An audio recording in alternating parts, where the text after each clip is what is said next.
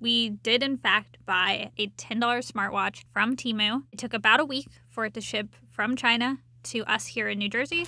And yes, it really did only cost just around $10. First impressions of the box, it does look and feel kind of like an Apple box.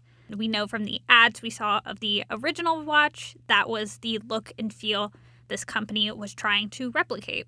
But the watch face does look very similar to other smartwatches on the market. The ring on the side and the buttons are almost identical to that you would find on an Apple Watch.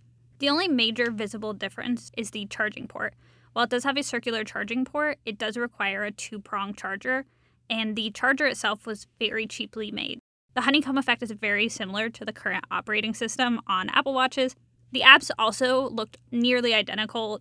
Overall, it's a pretty good dupe. If I was in the market for a smartwatch and didn't care about quality, I probably would just get this.